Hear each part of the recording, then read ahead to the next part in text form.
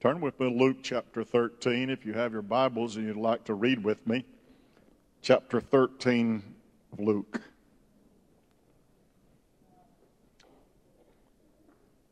Ooh, praise God. I feel a presence here this morning, don't you? Amen.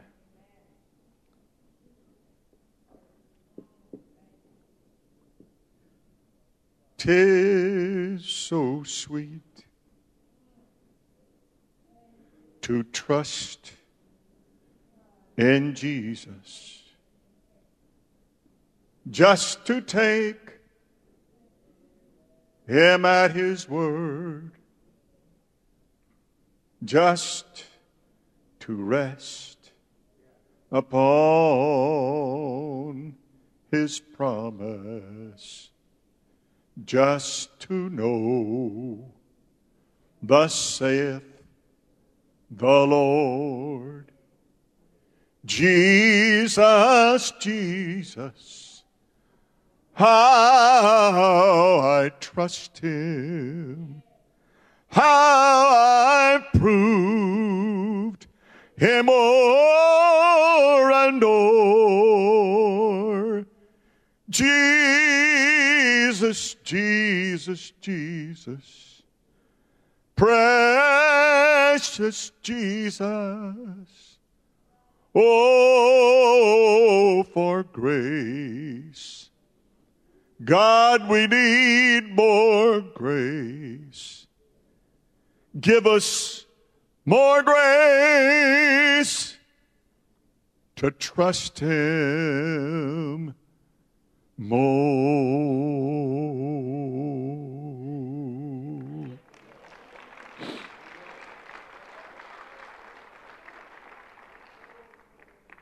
I love you, Lord.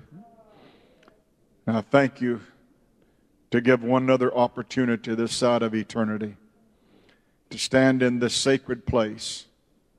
Many times have passed over my head that I have stood in this same spot and preached your word. I ask you, O God, for something of which I'm not worthy. I ask you to move upon this congregation, O God, sharpen our minds, prepare our hearts, and help us to receive what the Spirit has to say to the church. I pray in Jesus' name. Everybody said amen. Jesus was very busy in ministry. There was no lethargy about him. He was constantly, the Bible said, going about doing good, healing all. Well, that's a great statement, isn't it? Healing all that were sick and oppressed of the devil. Sickness and oppression. Bondage to a spirit of infirmity. Jesus had just been teaching, the Bible said, in the synagogue. It was the Sabbath. It was the day of worship. It was time to go to God's house. And as usual, all kinds of people gather at God's house. There were many people in the audience this day. There were people that hated Jesus in the audience. There were people that were trying to trip him up, to discredit him, to cause him embarrassment, and to cast a dispersion upon him. But the Bible said that Jesus held his own. When the Pharisees said, "Why would you teach something like fruitfulness and about a fig tree and a garden? And you would talk about a Sabbath day and how that it was all right to worship God on the Sabbath day and to do the necessities of life on the Sabbath day." And Jesus, the Bible said, taught them publicly there. And then the Bible changes the whole narrative, but usually it's connected to something that is similar. Luke 13, verse 10, "And he was teaching in one of the synagogues on the Sabbath. And behold, there was a woman." Thank God. There was a woman which had a spirit of infirmity 18 years, and was bowed together, and could in no wise lift up herself. And when Jesus saw her, he called her to him, And he said unto her, Woman, thou art loosed from thine infirmity. And he laid his hands on her, and immediately she was made straight and glorified God. And the ruler of the synagogue answered with indignation, because that Jesus had healed on the Sabbath day. And he said unto the people, There are 6 days in which men ought to work. In them therefore come and be healed, and not on the Sabbath day. But the Lord then answered him and said, Thou hypocrite, doth not each one of you on the Sabbath loose his ox or his donkey from the stall and lead him away to watering? And ought not this woman, being a daughter of Abraham, whom Satan hath bound, lo, these 18 years, be loosed from this bond on the Sabbath day? And when he had said these things, all his adversaries were ashamed. And all the people rejoiced for all the glorious things that were done by him. I would love to have been there that Sunday, wouldn't you? I would love to have been an eyewitness of the glory of God manifested in people's lives as life-changing and life-altering miracles took place that made a difference in everything. As I said, there are all kinds of people that appear at God's house, and they bring all kind of backgrounds and all kind of needs, but they all come together in the person of the Lord Jesus and his ability to meet the need in every heart and every life. This lady had an issue that I hope none of us ever have to go through. The Bible said she had a situation that had to be neurological or neurophysical for her to be in the shape that she was in. And in fact, she had a lot of things going on with nerves and muscles and all of those kind of things. And if there was a neurologist here that could look at her situation and examine and do all the nerve tests, the EEGs and the EKGs and all of those tests to judge what's going on with somebody, I imagine he would probably go back to what's going on in her brain, the nervous system that controls all the other faculties of the body. For somehow she had become so warped and so crooked and so bent that she was outcast from society. Now, for us to read about times of Jesus and talk about customs and traditions of the Middle East, you'd have to understand that if you had any kind of deformity about you, you were a castaway and a cast out. Society just didn't have room for anyone who had a physical problem or physical issue. Society in Jesus' day, that's why you see people begging by the side of the road, and you see lepers that cry out, unclean, unclean. It was because they were marginalized, and they were on the periphery. They weren't able to associate with the rest of the populace because they were, as they would say, unclean or ineligible or not good enough, and those kind of things. Those alienated people from being apart. But somehow this woman, though she had social problems and she had physical problems, she also had spiritual problems. And she came to church that day with physical problems, spiritual problems, and mental problems, and brought them all with her to church. And let me tell you, when she came to church, Mark, she wasn't looking for Jesus. She'd heard about him and she came, but she didn't come to see exactly what he was about to do for her. She came to hear him teach. She came to hear the marvelous truths that flowed from his lips. She came to hear those soul-searching, those heart-warming things that came from the mind and heart of the Lord Jesus.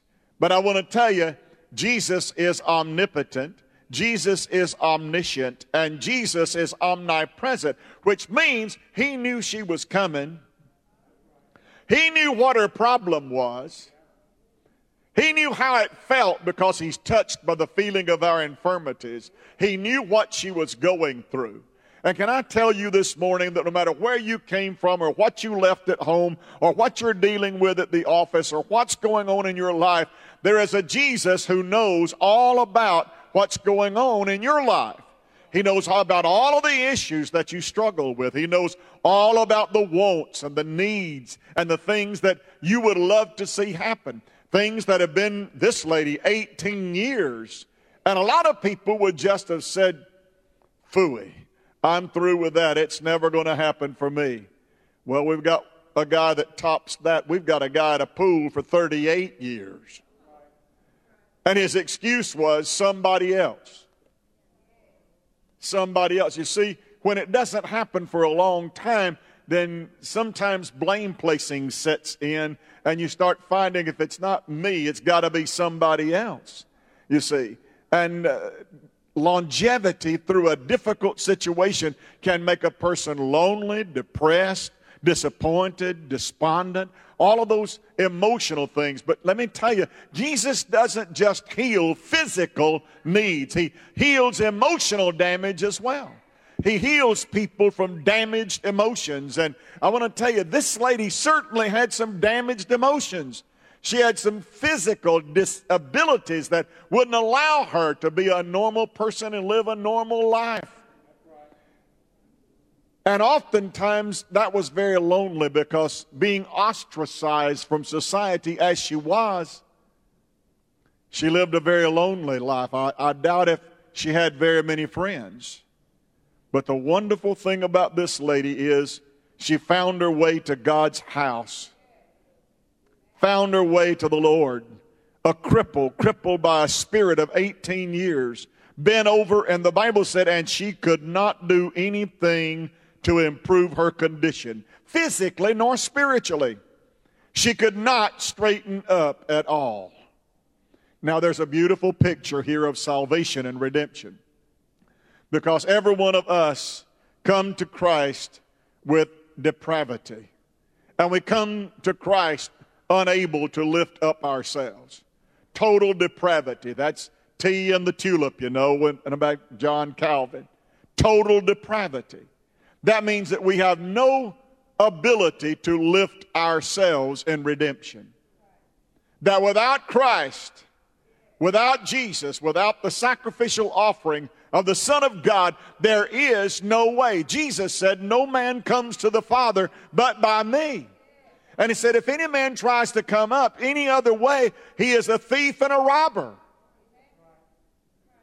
There is only one way. There's only one name given among men whereby we must be saved.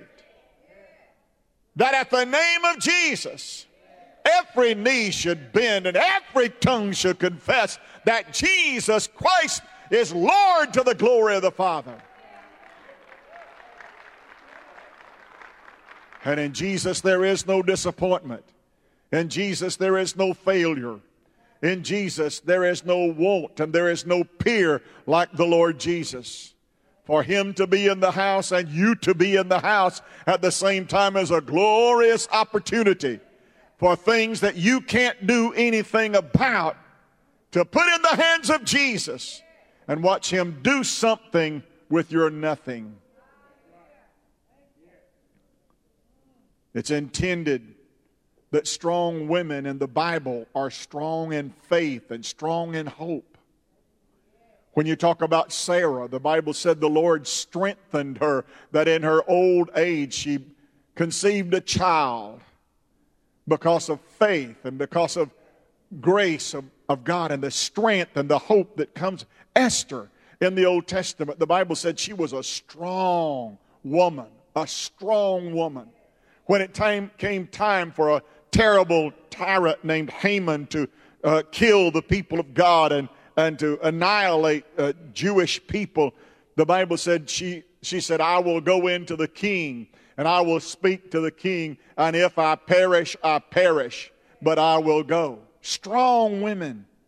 Strong women. Mary, when the angel says to her as just barely a teenager, you're going to give birth to the Son of God. The glory of the Lord is upon you. And you're treasured and valued among women. and said, this thing that is conceived in you is of the Holy Ghost. Talking about a woman that is strong in faith and strong in worship and strong in service to God. Wow, what a beautiful picture Mary is. Strong woman. Then we've got others mentioned in the New Testament. We've got, of course, Mary Magdalene that we've already preached about, who was so instrumental in the early church, in the establishing of the work of God. We've got a lady named Phoebe. She would appreciate me calling her a girl. Phoebe was a member of the church at Corinth, a strong member of that church. We read about others, Salome and others in the New Testament that were strong women. God intends women to be strong in faith and strong in hope. You're not a wimp.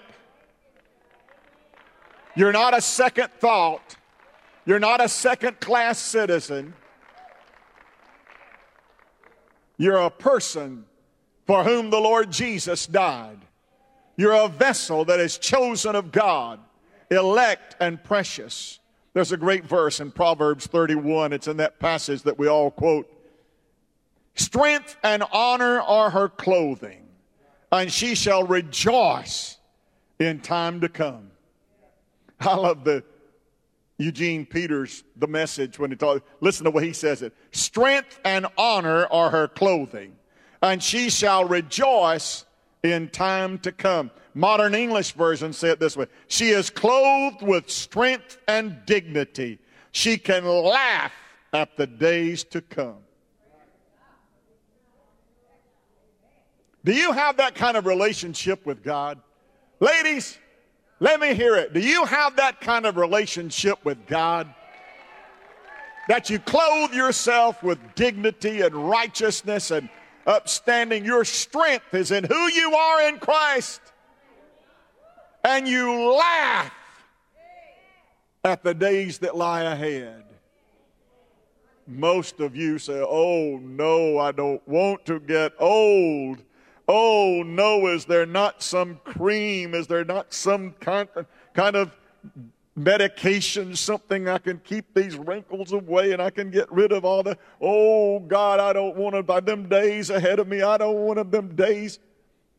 When you've got God in your heart, and you've got God in your soul, and you've got the grace of God that brings salvation, the hope of God and eternal life, then you can laugh at the days that lie ahead. Say, one of these days, this lady that grows old is going to come in this house shouting and rejoicing and praising God. Ha, ha, ha.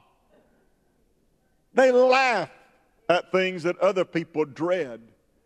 They can rejoice in things that other people see no need or any value. They can find strength in things that most people don't find strengthening. That's because they're strong women. And as we look at this passage, this is the last time that we ever hear of Jesus ever going to a synagogue. And this miracle is only recorded by one of the evangelists. Only Luke, not Mark, Matthew, nor John. Only Luke puts this one in his narrative. But he puts this here for us to know. And it doesn't lessen the authenticity and it doesn't lessen the anointing of it. But I believe the Holy Spirit of God moved upon Luke to put this in his account. And I believe we're going to see some spiritual things today that are going to help us. I believe that there's something in this story that every one of us can identify with, and every one of us can say, I know how she must have felt. You see, many people are in the shape that they're in because their lifestyle was bad. Many people are in the shape that they're in because they made some poor decisions.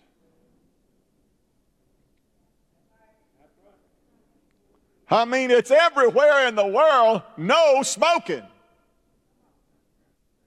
If you smoke, you'll get cancer and die. And most folks just look at that and say, okay.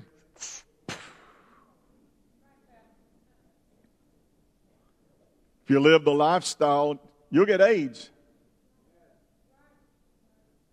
If you drink alcohol, you'll get cirrhosis. Because sin has consequences. And many times when we come to God, we've got to accept responsibility for how we have lived and say, Lord, forgive me.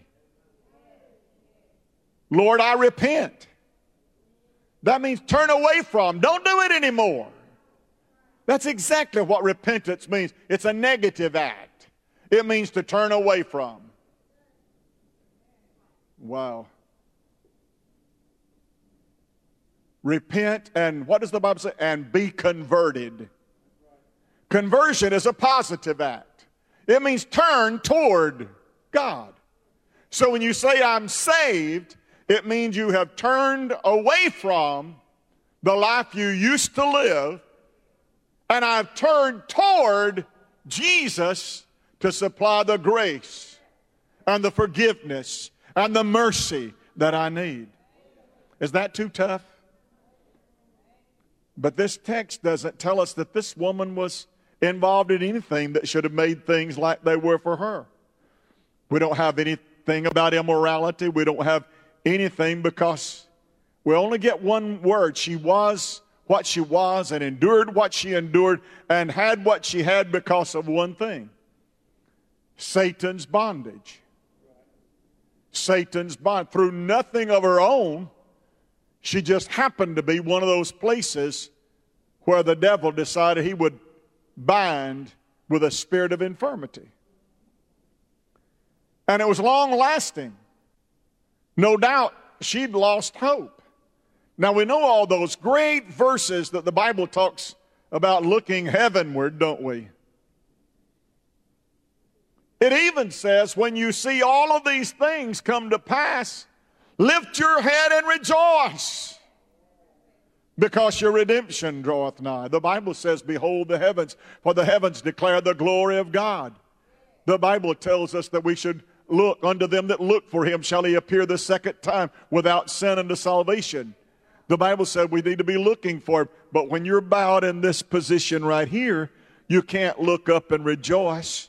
You can't look up and see the glory of God. You can't look up and wish Jesus would come in the clouds. Because you're bowed together and you cannot lift yourself up. Many things that this woman sought help in, she couldn't do because her disability wouldn't allow her. We know that great verse. I will lift up mine eyes unto the hills from whence cometh my help. My help comes from the Lord. Brother, you know that in your heart. But because your situation is like it is, you can't lift your head up unto the hills. And you can't lift your eyes to the hills. You can't look for help by looking up, because you're constantly looking down, and all you can see is the ground, and everybody around you is seeing things you're not able to see, and you're bound in that bondage by what you can see. Every time you take a breath, you breathe the dust from someone else's feet. Every time you take a step, you see a step in front of you, because all you can see is down. All you can see is what others are doing and others are taking, and you just follow along because you can't look up to see where you're going. But she found herself in church one day where there was a rabbi, a savior, a truth and the life, a resurrection and the life, who said, I am the truth, I am the way, I am the life. And he's in the presence of... Ooh.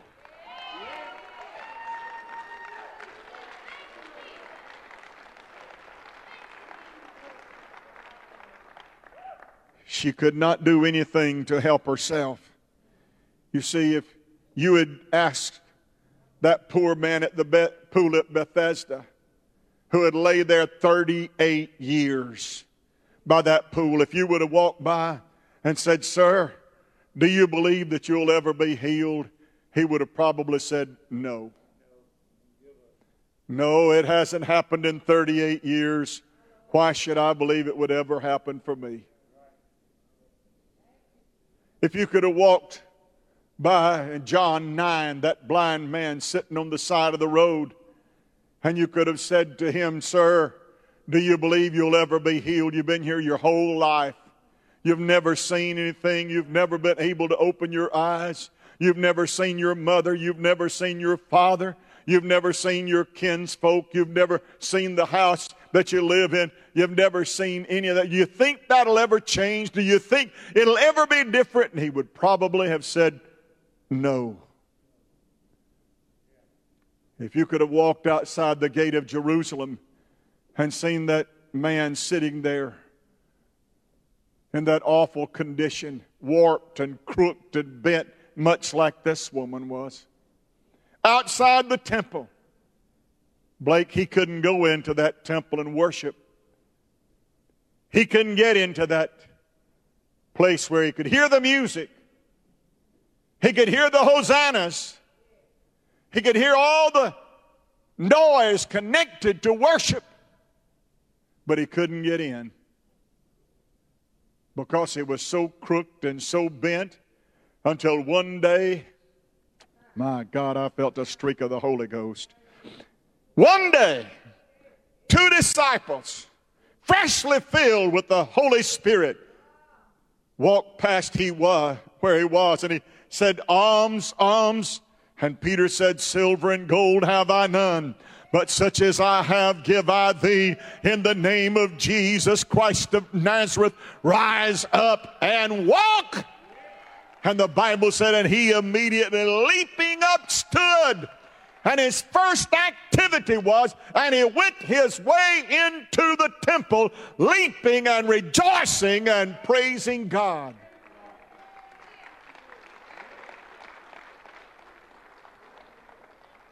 You mean crooked limbs can be made straight? You mean crooked lives can be straightened out? You mean things thought impossible can become possible? Do you mean that things that seem like it's always going to be that way, that you're a loser and always been a loser and always will be, that you're a drunk and you've never been anything but a drunk and you'll die a drunk? I'm here to refute every bit of that in the name of Jesus, and to tell you the exciting news today is that Jesus forgives and Jesus forgets. And when Jesus forgives and forgets, he makes you a brand new creature in Christ Jesus. All things passed away and all things become new.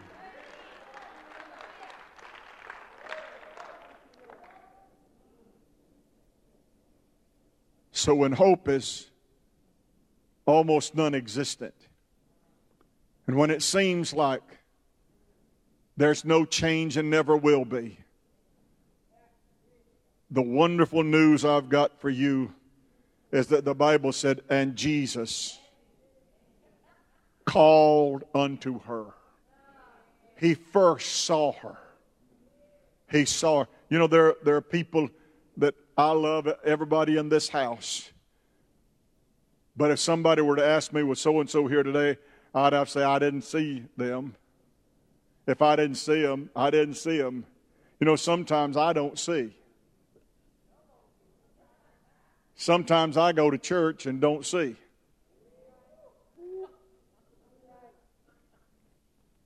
Sometimes you go to church and don't see. But though I may fail to see, and you may fail to see, there is one whose eyes run to and fro in the earth. There is one who has an all-seeing eye. There is one who knows everybody here this morning and can call the roll faithfully. Not only does he know everyone here, he knows their hearts. Everyone here. I may not know and may not recall and may not remember, but he never forgets. He never forgets. He's with you always. He's the one who said, I'll never leave you and I'll never forsake you. He's the one who knows whose name is in that book that's recorded in heaven.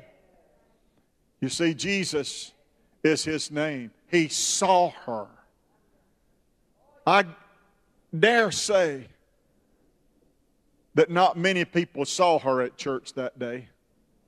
Not many people cared that she was at church. Not many people thought that she ought to be at church. But it was worship day, it was Sabbath day, and it was worship. Time to go to church. And bless God, she got up and took her warped, crooked, bent, disappointed, despondent self and drug all of her baggage to the house of God. You know, the Bible said my feet had almost slipped. They nigh slipped. But he said, but then I went to the house of the Lord. I went to the house of the Lord. And you know what happened when he said, I got to the house of the Lord? I beheld. I saw something that a lot of folks don't see. I saw his glory, and I saw his beauty, and I saw his majesty, and I saw his sovereignty. I saw his blessing, his grace, his abiding presence. And he said, it changed everything for me. My feet had nigh slipped until I went to the house of God and beheld his glory. You see, there's something settling. There's something that helps you get established. That happens at God's house. It doesn't happen anywhere else. I said it doesn't happen anywhere else. Just at God's house. How many times do you think she woke up in the morning trying to raise herself up, but she couldn't do it? Nobody, her name wasn't on the city registry. Her name was not on who's who in this city. But she found her place in the house of God. And Jesus saw her.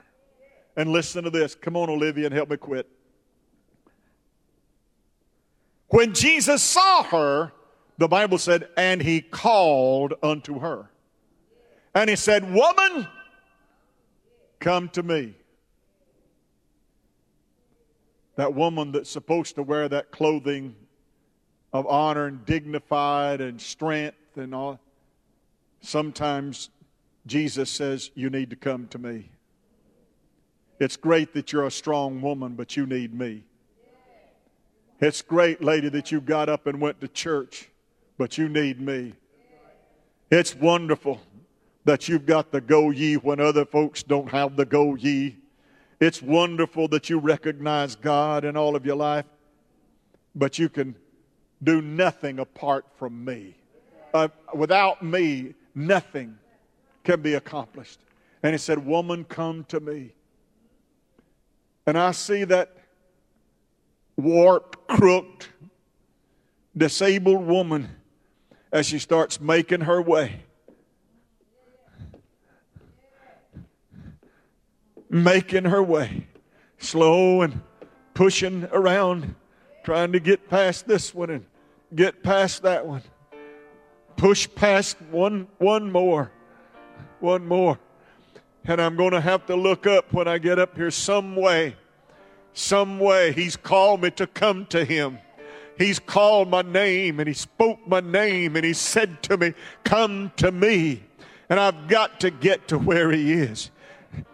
Oh, my bones are aching and oh, it hurts so bad.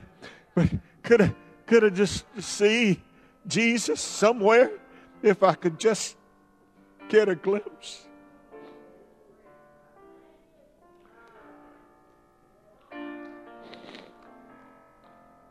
And the Bible said that Jesus stretched out his hand when she could go no further, when she could not advance anymore. Jesus came to where she was and he laid his hands upon her and he said to her, woman, thou art loosed from thine infirmity.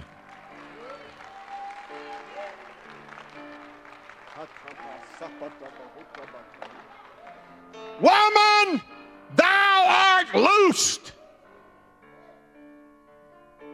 And the Bible said, immediately. Have you ever had an immediately? I said, have you ever had it immediately? Have you ever had God to do something so immediate and on the spot that it was changed in a moment and the twinkling of an eye? All things were changed. All things were changed when Jesus touched her. No wonder we sing, He touched me and He made me whole. All things were changed when He found me. A new day broke through all around me. For I met the Master. Brother, if you can just meet the Master, if you can just somehow get into the presence of the Master, He can change things that quickly, immediately. Immediately. Stand with me, please, all over this house.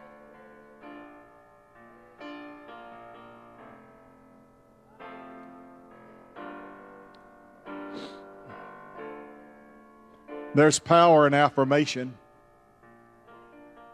The Bible said, where two or three agree as touching any one thing, it shall be done.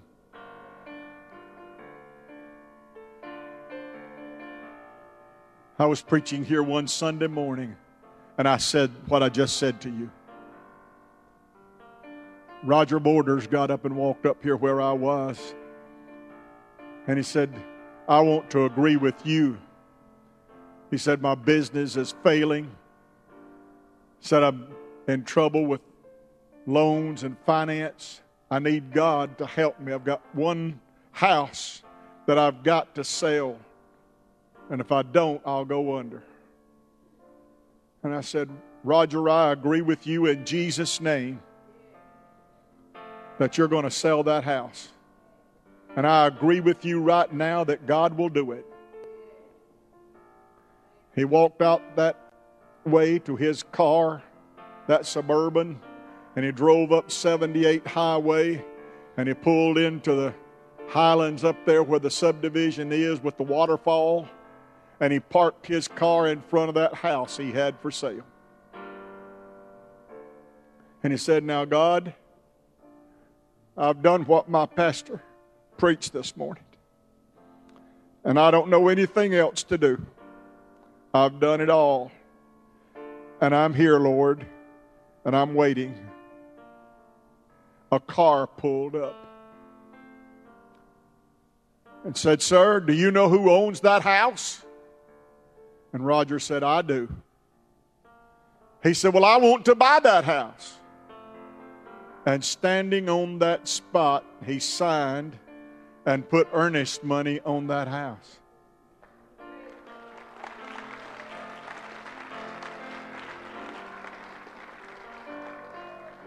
Now, that's not something that I read in a magazine.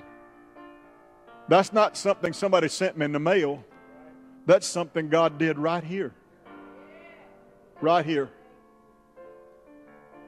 I was preaching in the Florida camp meeting, and I told that story.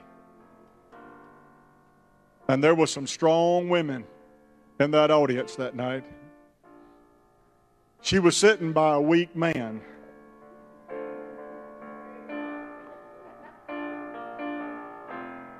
They get a little timid when I say that. She looked over at him, and Randy, she said, get up there. He said, what do you mean? She said, you hadn't sold a house in 3 months. You're a real estate agent, and you hadn't sold a house. We can't pay our bills. We need somebody to agree with us about something. And Roger, I walked over to that man and took him by the hand and prayed a prayer with him about your testimony. Your testimony.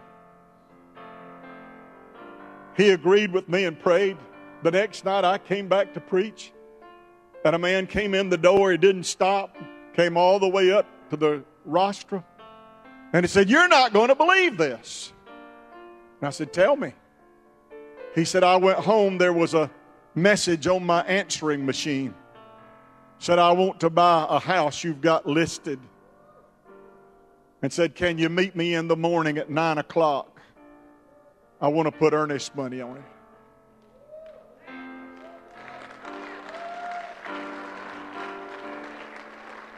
So you go from telling the story to telling the story to telling the story, and God just keeps on.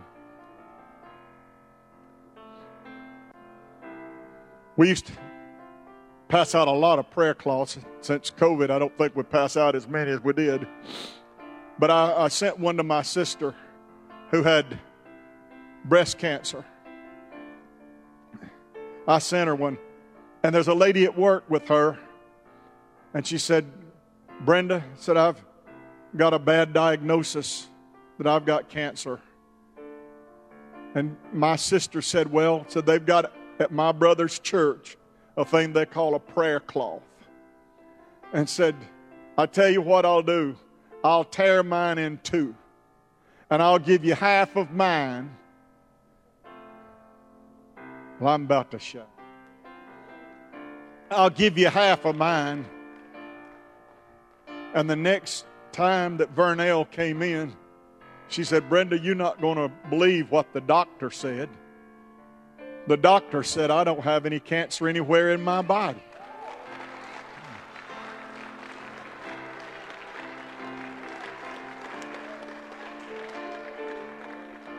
Vernell's uncle in Chicago was talking to her on the phone and said, Vernell, old uncle's got cancer.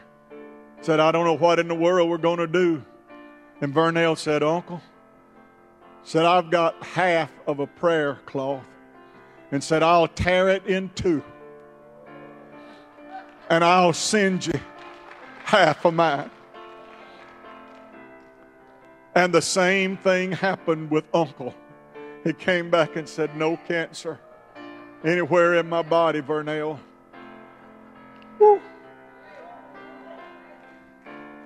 It works. I said it works. If you can ever just get to where Jesus is, if you can ever hear him say, thou art loosed, if you can ever get to that point to believe that he'll do it for me. Many of you would tell me, Pastor, I can believe he'll do it for other people, but I can't believe he'd do it for me. I want to tell you, he'll do for you what no other power can do. I want you to lift your hand right up toward heaven. God, I have preached your word to this congregation this morning. What you gave me, and I've given to them. I ask you, God, right now, all over this house, there are people that you told me to tell today that Jesus is the answer. And that if I'll just listen, I hear him calling me. Come unto me, all ye that labor and are heavy laden, and I'll give you rest. Come to me, all ye ends of the earth, and be saved. Oh God, let that happen right here this morning. God, it is not in a size of a building. It's not in an occasion, an address. Or God, it's all about lift your eyes upon Jesus. Look full in his wonderful face.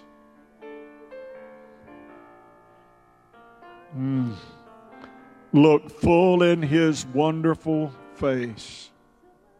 And the things of this earth will grow strangely dim in the light of his glory and his grace. Dear God, I pray that you would touch the hearts of people right now and help them, oh Lord Jesus, to know that you're near to them, that your heart is touched. And I'm going to speak what you said for me to speak to this congregation before I dismiss them today. I'm going to tell them what you said tell them. People of harvest, thou art loosed.